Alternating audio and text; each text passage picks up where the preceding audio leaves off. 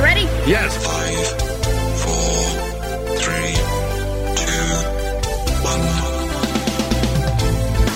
1. Welcome to Up in Your Business with Carrie McCoy, a production of flagandbanner.com. Through storytelling and conversational interviews, this weekly radio show and podcast offers listeners an insider's view into starting and running a business, the ups and downs of risk-taking, and the commonalities of successful people. And now it's time for Carrie McCoy to get all up in your business. Thank you, Gray. My guest today saves lives, improves lives, and teaches us about the brain. It's not every day you get to speak to a brain surgeon. Many of us don't even know one. They're a rare breed, even among doctors. But today is your lucky day because after 36 years in practice, neurosurgeon Dr. Stephen Cathey has retired and graciously accepted an invitation to today's Up in Your Business show. We're going to pick his brain. I'm sorry, I just couldn't resist. Thank you, Carrie. You've never heard that before, As have I was you? telling Chris, when you called me out as a neurosurgeon, first words were kind of a letdown when you meet one in person, isn't it? Oh, it is not true. It is not true. We're going to find out from you what it's like to be you. And we're going to find out about the future of the burgeoning new science, brains research. Isn't that kind of a new science? It is. Mm-hmm. It is. And the technology is advancing so quickly. Things that 30 years ago required a scalpel and an anesthesiologist are now being done by interventional radiologists with a much lower mortality and morbidity rate. Wow. Aneurysm clipping, treatment of trigeminal neuralgia, all of those things are brave new frontiers. You are an Arkansas native, attending Monticello High School and the University of Arkansas at Monticello. I'm a boll weevil, yes. Graduating, of course, from both with high honors. On combined scholarships, you attended the University of Arkansas for Medical Sciences. And in 1983, 82, and 83, you did your surgery internship at Baylor University Medical Center in Dallas, Texas. And after that, lucky for us, you returned back to Little Rock, Arkansas, and began your long career as a neurosurgeon. In the last decade, I think this is interesting, you have been selected accumulatively 3 times by the Arkansas Times and AY Magazine as either the best doctor or the best physician. Pat yourself on the back. I will. Thank you, Carrie. Apart from being a surgeon, you are a teacher, an orator, and a published author. And I'm going to see if I can say these titles because I just think it's fun to talk to a neurosurgeon and get to use words like this because you never get to say things like this. Some of your articles are, you can correct me if I do it wrong, paraplegia caused by coarctation of the aorta and hydrocephalus. Hydrocephalus, yes. Hydrocephalus. That was one of your articles. The other one is the Camino Intracranial Pressure Monitor, Yes. Performance in Experimental and Clinical Trials. And most recently, you were published an article called The Politics of Infection Disease. That one I can get my head around. That was a fun project for me because I work with some incredibly smart people at UAMS that are infectious disease specialists, and I had a lot of fun writing that article. Well, you're going to tell us all about it. It's a pleasure to welcome to the table my super smart, nerves of steel neurologist, Dr. Stephen Cathey. Well, I'm not a neurologist. I'm a neurosurgeon, and you know the difference between I have no idea. a neurologist and a neurosurgeon? No, I have no idea. About $300,000 a year. And he's funny. So what is a neurologist? A neurologist is one of the specialties we really lean on hard. They do a lot of the diagnostics, nerve testing, imaging studies, this, that, and the other. The neurosurgeon is the one who actually operates on the patient, who uses Does the surgery. Does the surgery, that's correct. So I usually, when I think of somebody like you, I think that they came from probably a long line of family doctors. But when I read your bio, I don't think that's true. My mom and dad were school teachers, and my mother was a nurse toward the end. But yeah, I was raised in South Arkansas, and my dad, basketball coach, school teacher, my mother the same, ultimately a nurse. So no doctors in the family. And I have 2 children, neither of which have pursued a career in medicine. Let's just tell everybody what your son does. This is how I first met you, actually. Very proud of my son. He's a captain in the U.S. Marine Corps. He's in Rhode Island right now at the Naval Law Academy, but he will be posted at Camp Pendleton in Southern California. But he's a lawyer and a captain in the U.S. Marine Corps. I'm very proud of that kid. Absolutely. And I met you because you bought a flagpole for your backyard so you could put a Marine flag up. As a matter of fact, the last time I remember seeing you was at the grand opening of my flagpole. And you know, Carrie, if I had one regret about that flagpole, Okay, tell me. it wasn't big enough. Oh my gosh, it's 40 feet tall, isn't it? I wanted to look like a car dealership. Well, it's a good one, let me But tell you. I loved that. I had my Marine Corps flag, my American flag, my Arkansas flag, so it was great. I love it. That's really It was a blessing. What do you think he decided to do that? You think you're an example for him on working hard? I would like to think so. I'd like to think I was inspiration for my son. Did he just always want to be a Marine? Some kids do. He went to Hendrix College, which is traditionally sort of a liberal thinking, liberal leaning college, and he was one of the only military kids on campus. But Really? he loved the Marine Corps. He loved what it stands for, and he's excelled. So Well, let's not leave your daughter out. I feel like if we talk about your son, we have to talk about your daughter. She's very successful too. yeah, she's the reason I don't have any money. She's at Columbia. She's in New York right That's now. a good girl. That's what us girls are supposed to do. All right, keep going. Yeah, she's in graduate school at Columbia University in New York City on doing broadcast journalism. That's what she'd like to do. And she's worked on what shows? She's been on The Today Show. She's been on Jimmy Fallon. In the back, in production of Yes, those shows. yes, right. Not as a in star. front of the camera, Behind but the behind the camera. And she just finished 2 years in Los Angeles working for Ellen DeGeneres. And she met everybody from Justin Timberlake to Michelle Obama. She got a good story for any of them? All of them. Great stories. So you when did you decide you wanted to be a surgeon? You went to high school like everybody, and then you went to Monticello, University of Arkansas, Monticello. What did you think you were going to be when you went there? Did you know you wanted to be a brain surgeon? I knew I wanted to be a doctor. Early on. Early on. Just like your son. Knew what you wanted to be. I knew I was fortunate because a lot of kids these days, they really don't know. And we ask 18-year-old kids to make a career decision when they don't know what they want to do. But I was fortunate in that way. And I'll tell you the reason. You're going to laugh. My senior year of medical school, I decided I wanted to be a neurosurgeon because the neurosurgical trainees, the residents, the interns, the staff, and you're going to laugh, but they had the best looking girlfriends and wives of any of the other trainees. And it was like, these are the coolest guys in the world. They're going to have the most money. Those girls are smart. Absolutely. I want to be like these guys. But all kidding aside, I love the brain. I love the study of neurosciences. I love the neurological diseases. And anyway, that's where I am today. So you ended up going to Baylor in Dallas. I did. Spent a year in Dallas. Did they call it residency or surgery? Internship. Internship. Yeah, Surgery internship. That's right. General surgery. Did appendectomies, gallbladders, hernia repairs, circumcisions. I mean, just kind of the basics. And then returned to Arkansas in the summer of 1983 and began my residency training in neurosurgery. Wanted to come back to Little Rock. Absolutely. I'm an Arkansas boy. All the way. If someone wanted to go into your profession, do you have anything to recommend to them right now? Yes. Study hard.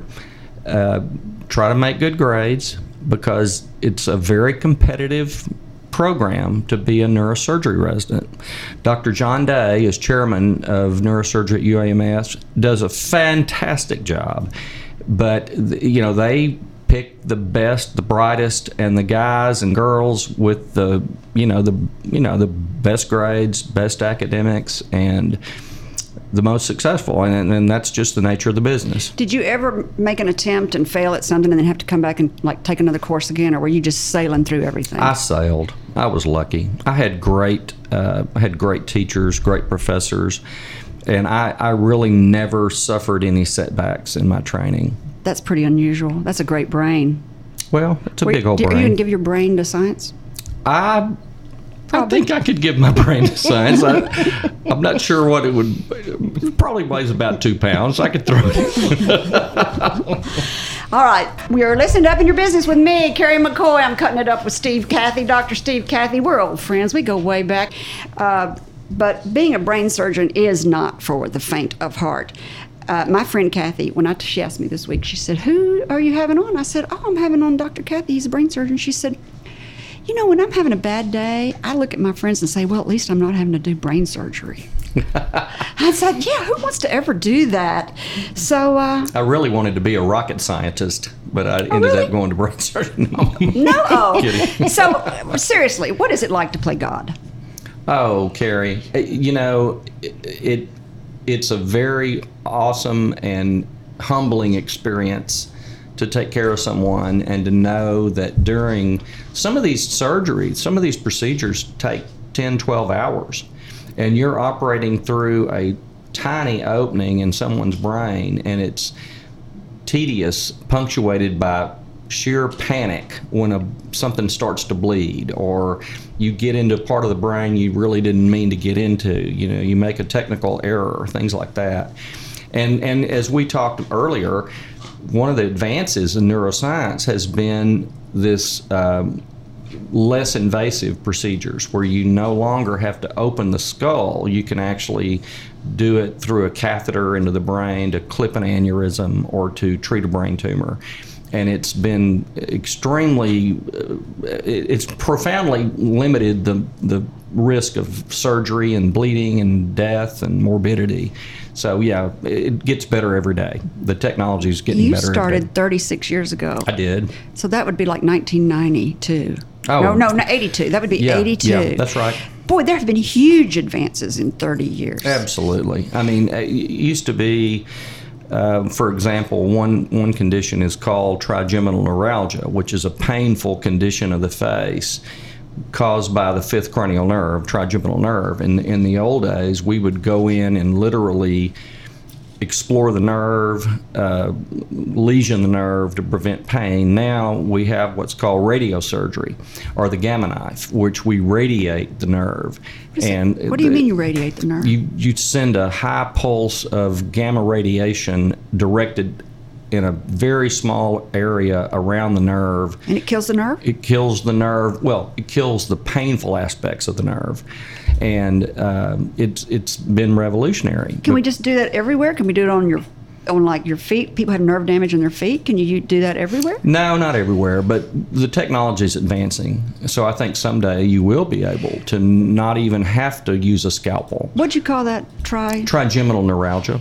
You know, that's pretty common. It is. It's a very painful condition of the face. My daughter has that. Is that right? Okay. She does. She got it from a dental procedure. That's right. Absolutely. That's one of the complications of root canals or dental surgery. She just had a tooth pulled. Yep. And then she kept complaining about it, and I thought, you're just crazy. She had injury to her trigeminal nerve in all likelihood.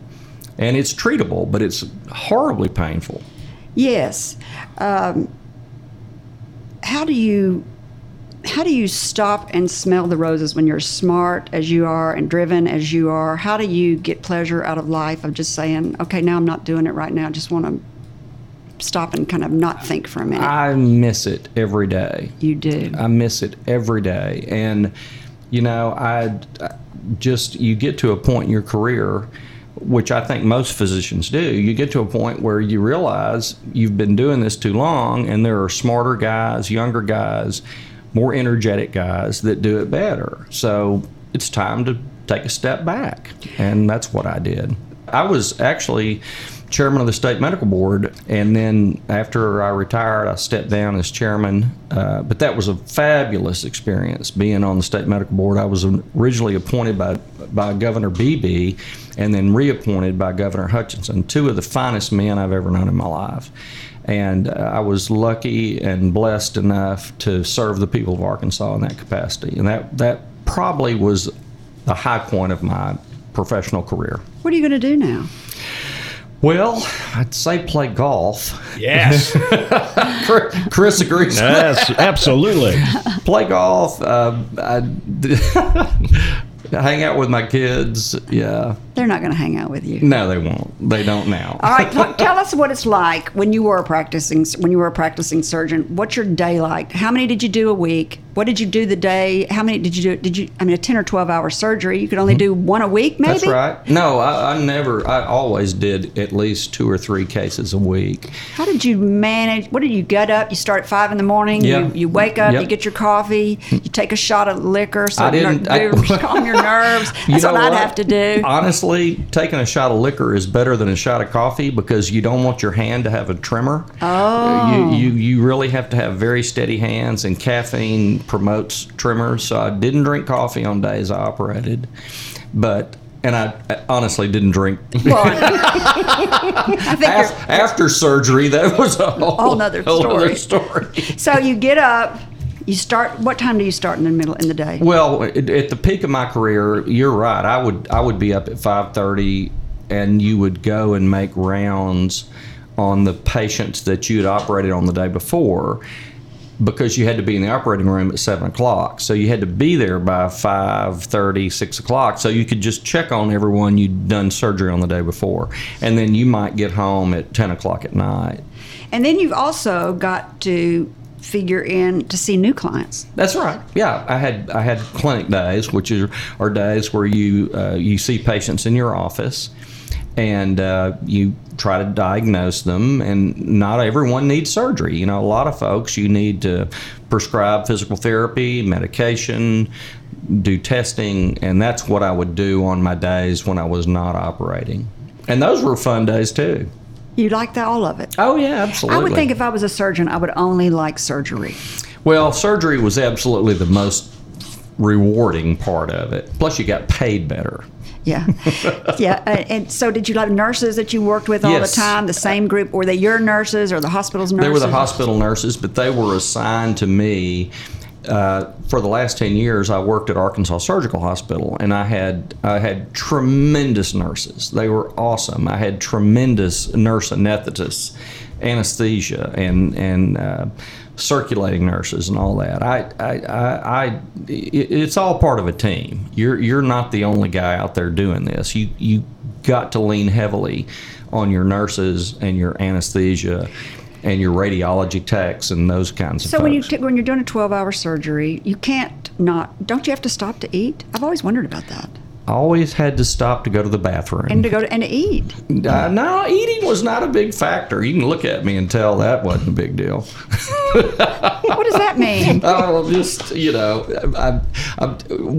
food never really factored into it. But, you do have to take a break occasionally because you start to go cross-eyed, That's what staring I would into think. I would not want a 12-hour surgery. Well, and I would think you would only peak for a few hours in the day, and the rest of the time, like you said, you're poking the wrong part. I have never understood surgeons who will start an elective case at 7 o'clock at night. I don't really think that's fair to the patient. You're can't tired. believe- You've been working for 12 hours, and now you're going to start doing a case at 7 p.m. I mean, I never thought that was a good practice, and I never did that. I don't even want to be after lunch.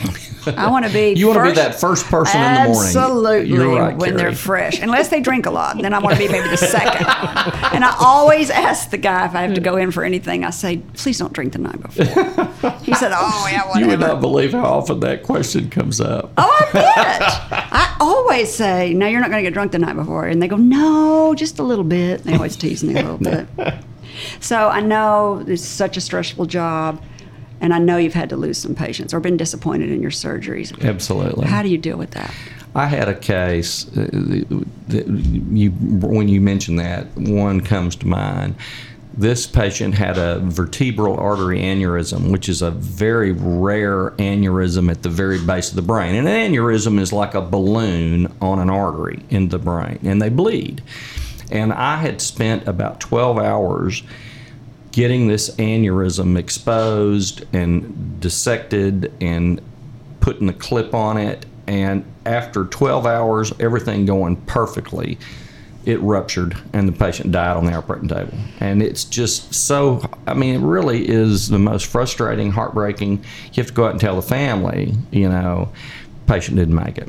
and everything was perfect.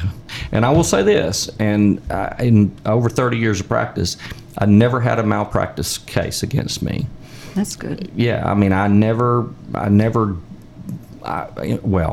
was never negligent, I'd like to think, in treating my flock, my patients. Your flock.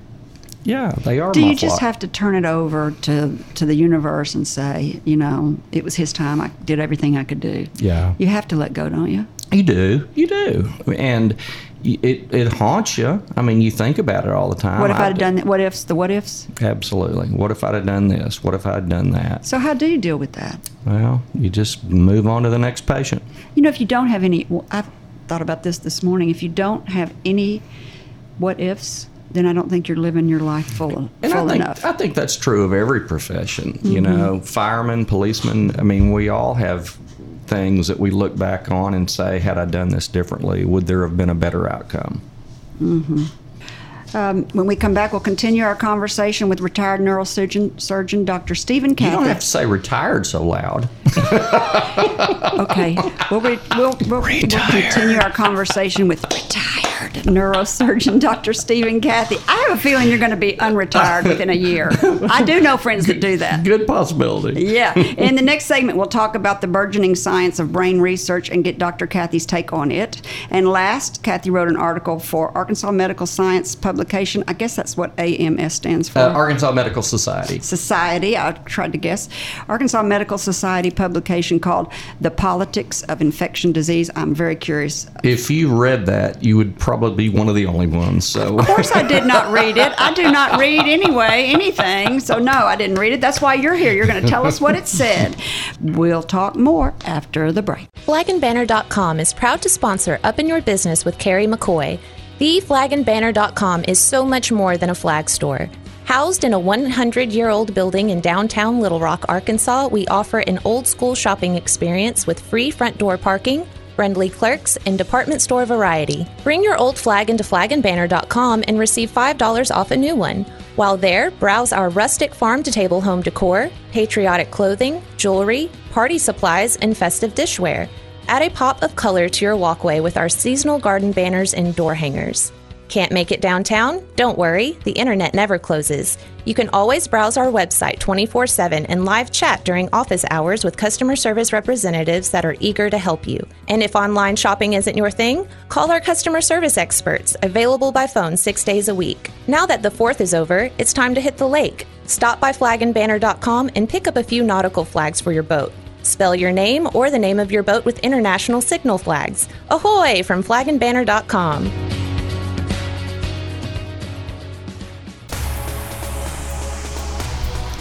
And now welcome back to Up in Your Business with Carrie McCoy. Thank you, Chris.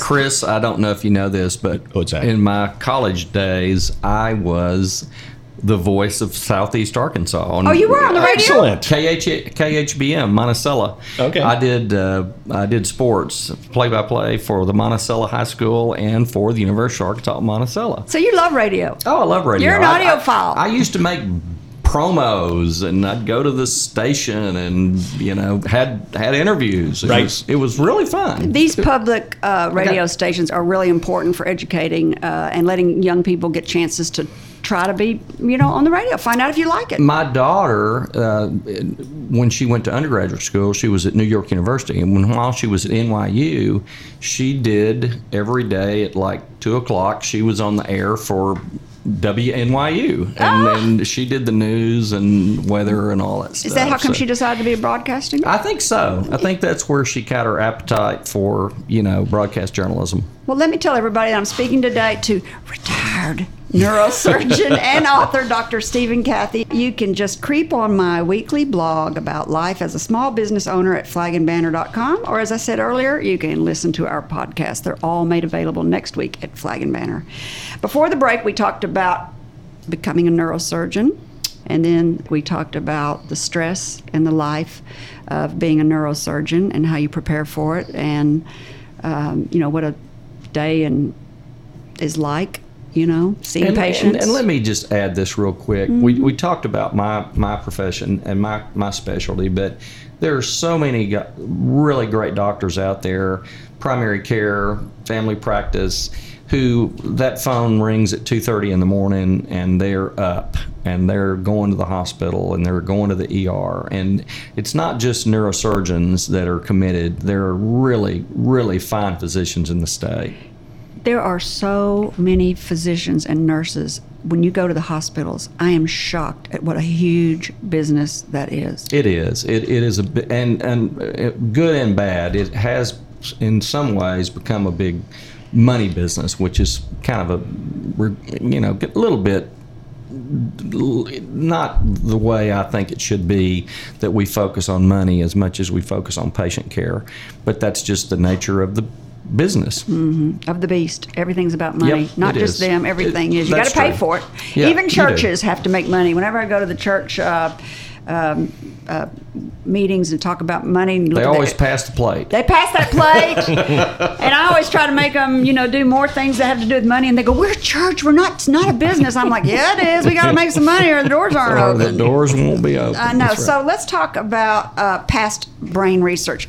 Correct me if I'm wrong, but prior to Obama, were we unable to do very much brain research? Were there limitations? No, again, it's a little bit out of my area of expertise, but there has been progressive advances in neuroscience since I've been in practice. And I think the most exciting things and the challenges are going to be in the areas of like Alzheimer's research and dementia and, Parkinson's disease. And it's not the sexy stuff like brain surgery, but it's vitally important, and the research is important. And I believe maybe over the next 30, 40 years, you're going to see cures for Alzheimer's, and you're going to see cures for Parkinson's disease. Do you believe vitamin E is really helpful for Alzheimer's? I don't really have an opinion on it. So no. I would say no. Yeah. I have a girlfriend whose husband has it. She's just feeding him vitamin E like crazy. Well, I don't think it's going to hurt him. They didn't. I don't think. I thought I saw a special where prior to Obama, you weren't allowed to take the criminally insane's brains and cut them open. Is that true? I don't think it had anything to do with President Obama. No, but I think it was politics for some reason. And when I first went into my training back in the early 80s, there was an area kind of quietly discussed about lobotomy, where you would send a patient to a neurosurgeon who did what's called functional neurosurgery, and they would, resect a part of the brain to ostensibly to treat seizures, but in all honesty, what they were trying to do was prevent the patient from, being a sex offender or, being a, quote unquote criminally insane. But it kind of lost a lot of its validity as time went on, and there were medications that were better suited to treat, if you want to say treat, to deal with these individuals. I'm talking about dead people. Oh, I'm talking about people who's criminally insane, taking their brain and giving it to science and cutting it open to see if there was something about their brain different from other people's brain. I don't know about that particular type of research. I know that you would have to have a lot of permission. Well, you'd have to have permission from families and what have you to do that. And I'm not really sure how much benefit would be gained by looking at the anatomical sections of a brain of a quote-unquote criminally insane individual. But I know that research has been done. So that and it had nothing to do with politics. It was done. It just happened to be in that era, maybe, that it was allowed. Right. So that brings me to Einstein's brain. Oh, my gosh.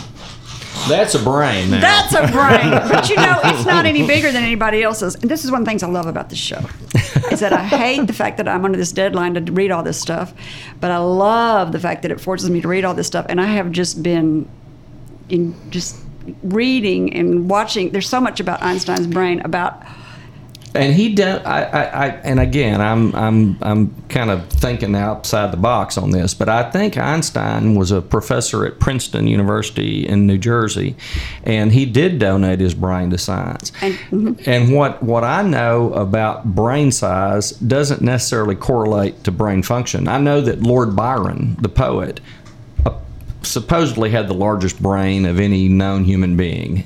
It was like, average brain is 2.5 pounds, and his was like 10. Whoa. That's a heavy head to carry around. Again, I'm just speaking way off the cuff there, so I don't know. But Lord Byron apparently Has the biggest brain. Had the biggest brain ever recorded, yeah. So does the size of your head actually has to do with the size of your brain? Do you know it does? And there have been studies done on with regard to Alzheimer's disease that people with big heads are less likely to, contract Alzheimer's. So I'm looking at Chris over there saying Chris has got a big head. He's safe. You are Thank you. too, Kathy. I think I'm in I'd like trouble. to. I'm in trouble. I look pinched over here compared to y'all. Thank God I'm not a urologist on this show. Absolutely. Oh, that's a good one. Let's get one of those. All right, so this is what I wrote about All right. Einstein's brain. Thomas Harvey in 1955 did the autopsy. Mm-hmm. Was it at Princeton? I don't remember, but I think you might be right. 7 hours after his death, he took his brain out, and I don't know if this happened 7 hours, but over the next period of time, he dissected it into 240 sections. Oh, wow. And he gave it to all of these scientists to see if they could find anything different about it. Chris, you're nodding like you knew this. No. It's interesting. I would be surprised if they found anything different about it. I can't believe you don't know this, that you're not curious to find out about this. So this is what's really weird, so he died in 55. Okay. In 1978, a journalist, Stephen Levy, rediscovered that it was in Harvey's possession and found it in the trunk of his car in a cedar box in mason jars that he'd been carrying around in the trunk of his car for 20 years. Now that I did know. I did hear that the pathologist had kept Einstein's brain. In the trunk of his car, in a mason jar. So in 2010, the Harvey family gave it to the National Museum of Health and Medicine, and if you go there, and he took 14 photographs of it before he dissected it, which is good. And so they found out that he has something unusual about it. His corpus callosum was big. What is that? It's the. Are you talking dirty to me? No. Oh, It's okay. the part of the. It's the structure that connects the two hemispheres of the brain. And I just threw that out there. Okay, this is what it is. The missing part. His Sylvian fissure. Sylvian fissure, yeah. Was missing, which made another part of his brain enlarged. That was. I didn't write down what that part was. That would make him have. Not very good verbal skills because he didn't learn to speak till he was very young, very old, but he had great imaginary, and so he could envision, relativity that he discovered. Right. He could think in 3D, or he could think about relativity and those theories. I know that Einstein was basically a patent clerk in Vienna, and worked out the theory that stars that went extinct billions of years ago are still shining. And I think that's an incredible leap for science, that you could figure out that star you're looking at has not been emitting any sunlight or starlight for billions of years, and Einstein worked all that out. And you have to imagine, guy was smart. And the other thing about Einstein, he was apparently a very funny guy, had a good sense of humor, and his students loved him, and I think that's important too. You can be a brilliant man, but you also need to be a funny man. I think humor is so important, especially if is. you're teaching. It's how you keep kind of engaged with your audience, I think. Told you, that's why I went into neurosurgery. Those were the funniest guys and had the best looking girlfriends. So if you want to see a part of Einstein's brain, it's on display in Philadelphia at the Mutter Museum, and they have sliced it up. Really? And it's under, you might like this, and it's under a microscope, and you can go up there and look through a microscope at it. Do you know, while you're talking about anatomical specimens, you can go to the National Military Museum in Washington, and John Wilkes Booth, who assassinated President Lincoln, they did an autopsy on him, and that he was shot through the neck when the Union troops caught up with him down in Virginia. He was shot through the neck and was paralyzed when he died. They dissected his spinal cord where the bullet went through, and you can go to this museum in Washington and you can look at John Wilkes Booth's spinal cord. That's on my bucket list. I want to do that one time before I die. Oh, wow. So what's Since new? we're speaking neurosurgery there. Yeah, I love all this stuff. Really, Yeah, truly, it's it's pretty interesting interesting. stuff. So another thing about Einstein's brain, and then we'll quit talking about it. No, is I love Einstein. it had. Let me see. Okay, these are called Einstein's brain had more glial cells. Glial cells relative to neurons. What does that mean? Okay, there are two types of brain cells. Glial is like the supporting cells. It's like if you eat a steak, the part of the steak that the gristle, for example, that's analogous to a glial cell. It's a supporting fibrous tissue. Mm-hmm. The neuron is the nerve cell. It's what allows you to smile, laugh, move your right arm, blink Sends your signals. eyes. Sends the signals. It's the signal sender, and the glial cells are the cells that support the neurons. And most malignant brain tumors arise from the glial cells. That's why they're called glioblastoma or glioblastoma multiforme, because they begin in the supporting cells of the brain, and they're highly malignant. So he's lucky he didn't have. Yeah, if you got a brain tumor, So why would that make any difference to Einstein's intelligence? It doesn't. It seems like it'd be a handicap. I don't know enough about Any of this that. information and this Well, research it's all to know. it's all conjecture. They can't Right. prove anything. They have no idea. I mean, there's nothing. It's just all Right, and I'm sure guesses. it probably is.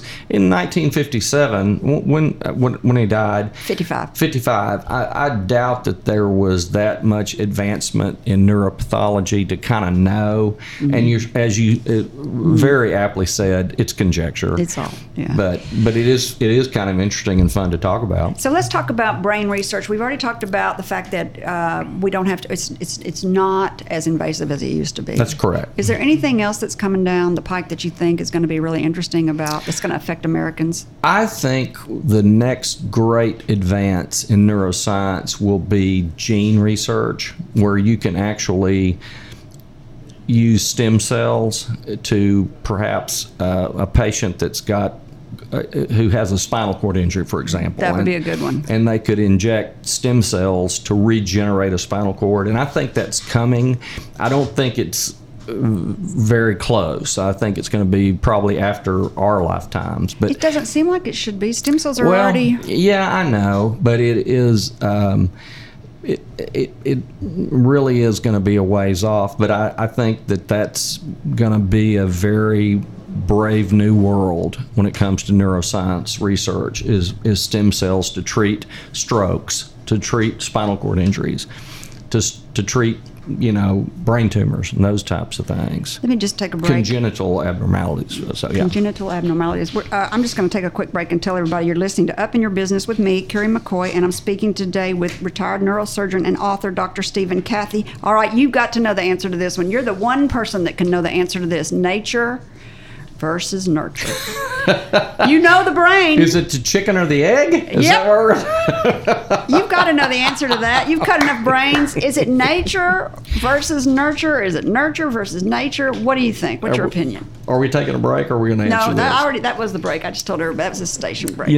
My opinion as a neurosurgeon, a clinical neurosurgeon and not a research neurosurgeon, my personal opinion is I think it's nurture. I really do. You really do? I do. You think so? When you look at all the brains, you think they're all the same. No, not necessarily. I mean, there are congenital abnormalities, but I think if I took a child out of one environment into another one and changed the circumstances, I believe it's more nurture. But that is just an opinion of More a conjecture. humble More conjecture.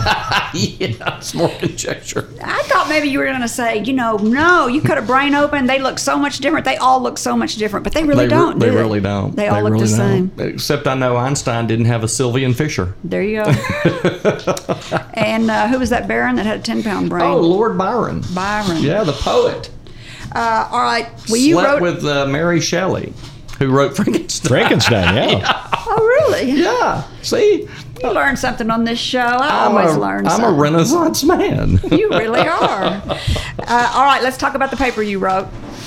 The last one in 2017, you wrote a paper called Politics of Infection Disease. I did not read it. What's it about? But it sounds interesting. When I was chairman of the medical board, we had two of absolutely the most knowledgeable, informed infectious disease specialists in the country, not just in Little Rock. Dr. Joseph Beck, who was the chairman before I was on the medical board, and Dr. Tom Brasher over at UAMS. And they had put out some guidelines about how we treat HIV positive, or how we deal with HIV positive physicians, specifically medical students, house staff at the school. How do you reveal they're positive for HIV, or do we reveal they're positive for hepatitis C and this type of thing?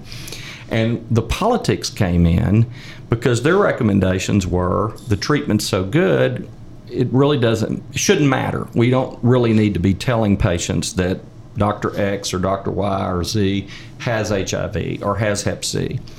However, the politics overrode it. Transparency. They said you got to tell people this. And my point was, politics still influences how we deal with infections.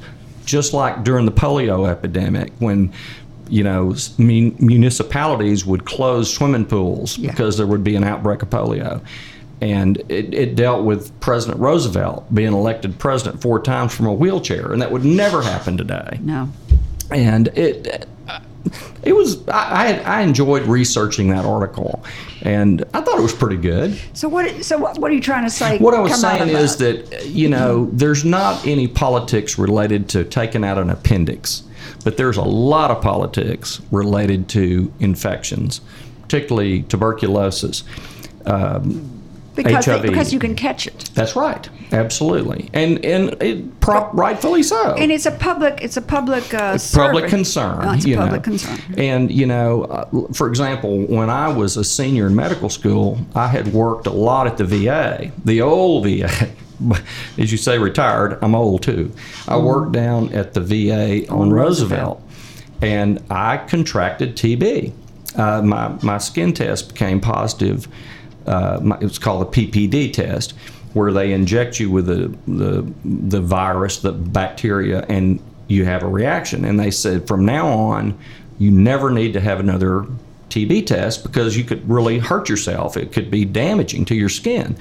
So now when the hospital would say, you need to come in and do your TB test, I'd say, well, I'm positive.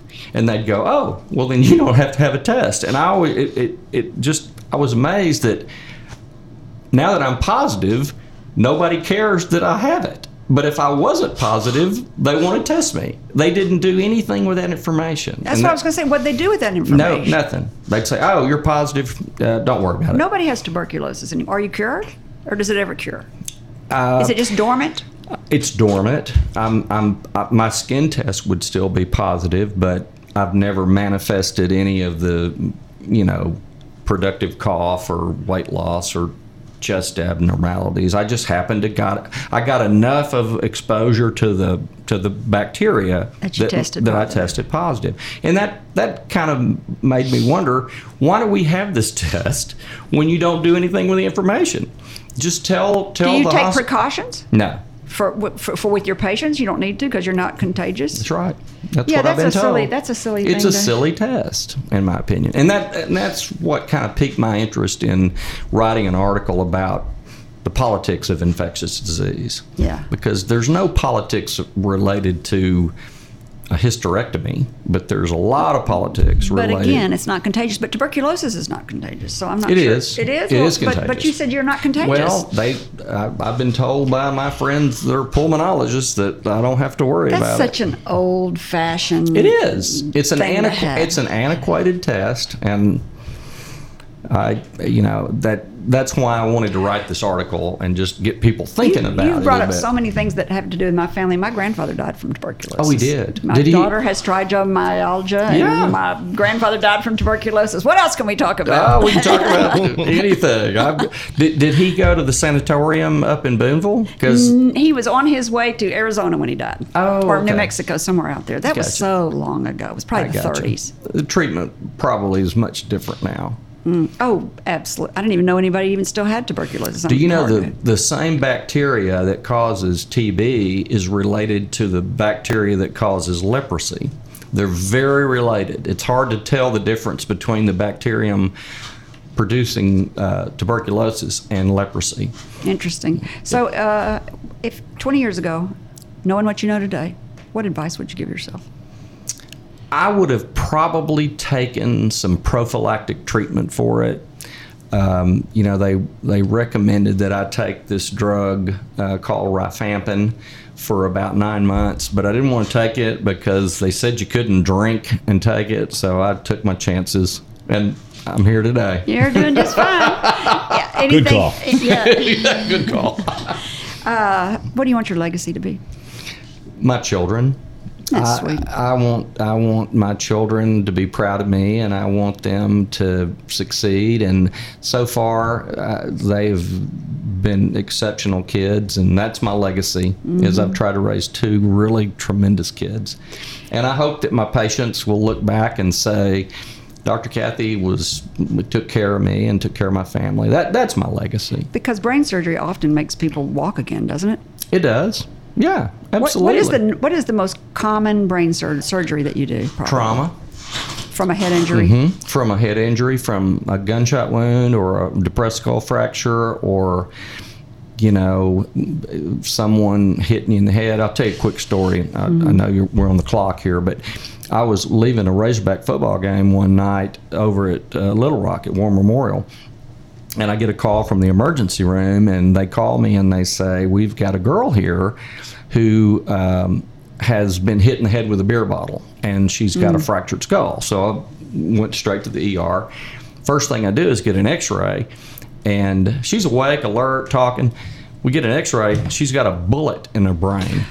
Oh, my gosh. And I said, I got some good news and some bad news.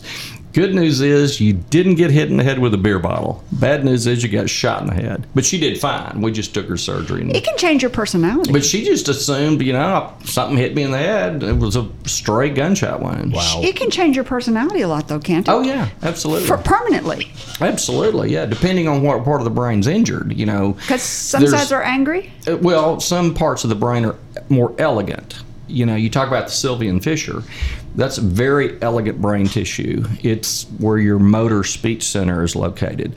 Whereas you can, have a injury to the frontal lobe of the brain, particularly the right frontal lobe, because most people are right-handed, so that makes the makes the left side of the brain dominant. But okay. you depending on where the tumor is or the injury is, determines the significance and the impact of the injury or the insult to the neurological tissue. Yeah. I have a friend who's a Native American, and she said she was in a car wreck and that her boyfriend died from a head injury, and she didn't, and he said that it had to do with skull thickness. She said she's a Native American, and she said, and he told me that I had a really thick skull. I wouldn't spepeculate on that, honestly. I thought that was interesting, though. Yeah. I think that's, to quote you, conjecture. That's more conjecture. All right. I think it's time for me to give you your gift. Oh, my gosh. I hope it's a car. I do too. That'd be nice. Oh, It's a thank desk you. set with a U.S., Arkansas, and a Marine. Thank you so much. You're welcome. And thank you, Chris. You're very welcome. It was This a great is very show. thoughtful. I appreciate that. You're welcome. Thank you for coming on, Steve. I really love talking Anytime. to Call you. me again. All right, I will. I won't be retired next time. I think that may be true. I've enjoyed hosting with you today, Chris. Absolutely, me as well. I've enjoyed talking to you so much, too, Kathy. Thank you, Carrie. love Thank you, you. Chris. Thank you. I really enjoyed Being here. telling what I know. You tell it good, too. If you have a great entrepreneurial story that you would like to share, I would love to hear from you. Send a brief bio and your contact info to questions@upyourbusiness.org. And finally, to our listeners, thank you for spending time with me. If you think this program has been about you, you're right, but it's also been for me.